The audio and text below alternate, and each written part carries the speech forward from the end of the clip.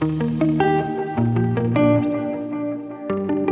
students, you're listening to Answers to Gospel Questions with me, Brother Lawson, and Brother Wing. How are you, Brother Wing? Oh, I'm good. I was doing the dishes the other night. This is not a true story. What's that? This isn't a true story. This is a true story. I really was doing the dishes. And I'm good at doing the dishes. And I found the perfect Pandora station to listen to while you're doing the dishes. Wait. You listen to Pandora? Is that not what the cool kids do these days? Okay, boomer. Yeah, like I didn't even know that Pandora was even still in operation. I know. I guess Spotify, Brother Wing. It's Spotify. Oh, what was the Pandora station? My point is that Aretha Franklin radio is the way to go. I mean, I was disappointed when I was done. I wanted more dishes to do. So, you know what Pandora doesn't have? The Answers to Gospel Question podcast. And so that's why it's behind the times. All those people that are listening to Pandora are only kept from the truth because they know not where to find it. Oh man. One of the things, students, this week we're in Jeremiah, and Jeremiah was a Levite. He was a prophet of God. The people never understood a single word he said, but you hear me? I was kind of singing a song. I got that. Jeremiah is often known as the weeping prophet. He's the prophet at such a hard time. When I think about weeping prophets, I think about President Irene. President Irene tends to weep a lot, but I don't think for the same reasons necessarily all the time as Jeremiah. Jeremiah was preaching to a people that would not repent, that were about to be bulldozed by the Babylonians, and it also made it difficult. They wouldn't repent. They didn't think they were doing anything wrong, and that's a tough thing, Bro Wing. When I was trying to think about that, like which would be harder, like prophesying to people who are doing wrong things and those people know they're doing wrong things, or prophesying to people, telling them to repent when those people think they're not doing anything wrong. And I think that second one would be pretty tough. So Jeremiah is just given this amazingly difficult assignment.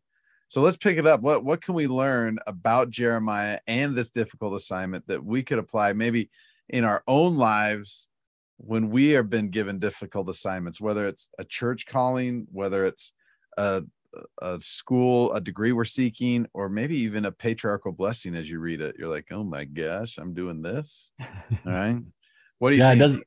It doesn't matter how we're listening to the Lord, like in what way we receive his direction, whether it comes through a priesthood leader or through a prompting of the Holy Ghost or through a patriarchal blessing or by a calling. Like we're going to get assignments from the Lord that seem scary to us and that we don't feel qualified for. And that's why I think there's a lot in Jeremiah chapter 1 to help us with this situation. Particularly look at verse 5, this very famous verse. Before I formed thee in the belly, I knew thee. And before thou camest forth out of the womb, I sanctified thee and ordained thee a prophet unto the nations. There's great talk about a premortal existence as well as foreordination. But you could also look at that and say, the Lord is basically telling Jeremiah, hey, I know things about you that you don't know. Hey, I got a question for you, Rowing. I'm going to stop you right there. Because I was on some sort of social media, and somebody asked a pretty good question. They asked the question like, and maybe this would have been a good podcast question to explore today too. But the question they asked is, what difference does it make if I believe in the premortal life or not? So like verse 5, when the Lord tells Jeremiah, hey, I formed thee in the belly and I knew you before you were born. So like what difference could that make to Jeremiah knowing that? I think there's a lot to that. And part of it would be, and I think this is a big part, would be to understand God's design and God's plans, and therefore our purposes collectively and individually on this earth. And so we're all searching for meaning and purpose and all of this, to understand that there's a pre-mortal life. Mm-hmm. And then to kind of think, what does that actually then mean about us and our existence here? That would bring purpose and meaning and value to every moment of our life, to understand that perspective. That's a really good answer. So that's good. So keep going then for us. So Jeremiah now knows that God has known him even before he came to earth. And he's given, again, just to remind you students, he's given this ridiculous task of trying to get a people to repent who don't feel like they've done anything wrong. All right. So now what? Yeah. So in verse 6, Jeremiah says, Lord God, behold, I cannot speak, for I am a child. Like he just like other prophets, Moses, Enoch, Gideon, Saul, like other, even these other people that got assignments. That this is a scary proposition.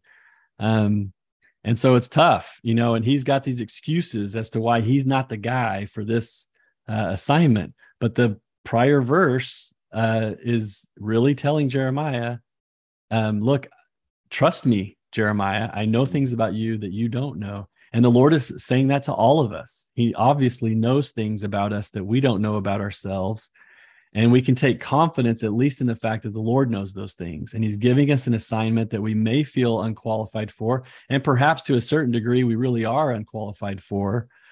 But with the Lord's help, we will be successful. And that's where verses 7 and 8 come in. The Lord's response to Jeremiah is kind of like excuse, or rationale as to why he shouldn't. Because the Lord says, say not, I am a child, for thou shalt go to all that I will send thee, and whatsoever I command thee, thou shalt speak. Be not afraid of their faces, for I am with thee to deliver thee, saith the Lord. And then in verse 9, he even talks about it. The Lord put forth his hand and touched Jeremiah's mouth. And the Lord said unto me, behold, I have put my words in thy mouth. And so they're inside of us. And if we open our mouths with the calling of the Lord, we can speak his words and have his power to do the work he's called us to do. There's probably some people listening to the podcast right now that that verses 7 through 9 just became pretty sacred verses for them, because they remember serving missions and feeling that way, feeling like I'm a baby in the gospel. I'm afraid to talk to people, like in verse 8. And then many have experienced that, what Jeremiah experienced, when the Lord puts forth his hand and touches your mouth and fills it and lets you know what to say. Some of you who are listening now, you went on missions where you had to learn another language. And you started speaking that language way before you had really learned that language. And you had moments where you knew the Lord was helping you to do that. And so that's kind of Jeremiah's kind of in the MTC, and his MTC teacher, the Lord, is telling him, hey, this is going to work out. You just watch how this is work. I'm just using you as an instrument, and you just have to be willing, and it'll be good. So I think those are great. Not only missionary verses 7 through 9, but for anything that you're involved in, students. I mean, as you thinking about your role as a student in school, as you're thinking about your role as a counselor in the Relief Society presidency, or whatever you're doing, read verses 7 through 9 slowly and carefully, and just ask yourself, what does Heavenly Father want me to know as I'm reading these verses? Yeah. And then you get, as you get inspired by that, you continue on with the chapter, you're going to get to verse 17, where it's kind of like the Lord is kind of helps Jeremiah work through this, I suppose. And he gets to this play where it's like, okay, now it's time to act, and verse 17 says, thou therefore gird up thy loins and arise, speak unto them all that I command thee. And then he offers this counsel, be not dismayed at their faces, lest I confound thee before them. And so go forward with this confidence in the Lord, and we won't be confounded. But if we're hesitant or doubtful, then it's going to complicate things for us. But there's so many aspects of our lives where we need to get comfortable with recognizing that the Lord can put words in our mouth, on a mission or speaking to others now through missionary work that we do. But, as a parent, we have lots of situations where questions are asked of us, and I got to search for the words that the Lord can give me to speak. There's lots of examples like that. I also remember Elder Bednar talking about a time when he was at a meeting with the youth, and he was doing a Q&A like he normally does. And one of the youth said this question. He said, "What's the worst commandment to break?" Oh, man. And he kind of thought, he acknowledged this is probably not a sincere question, maybe, right. But Elder Bednar's response, he said that the words came to him to say, "The one you think you can get away with." Right. That's a great answer. And that just came to him in the moment, that the words were given to him by the Lord. And so we can have experiences like that as we seek to do good, and for sure when we have assignment from the Lord to do scary things. Well, what a great setup. Jeremiah chapter 1 is just a great setup for the rest of it. It's going to be rough going for Jeremiah. There's going to be people that fight against him, as the Lord says in verse 19. And there's going to be some really hard days, and Jeremiah is going to tell you about them as you go through his book. But ultimately, Jeremiah was willing. He was an instrument in the hands of the Lord, and he is just like you are like Jeremiah. You can relate to Jeremiah. And so he's not somebody who is just in scriptures, who is just way above you, that you can't wrap your mind around ever being like him. Jeremiah is you. And so look for yourself as you're studying the book of Jeremiah. All right, students, we're glad that you listened to this episode of Answers Gospel Questions. Come to our Institute class on Tuesday nights at 8:30. And until next time, everybody, we love your guts. Stay righteous.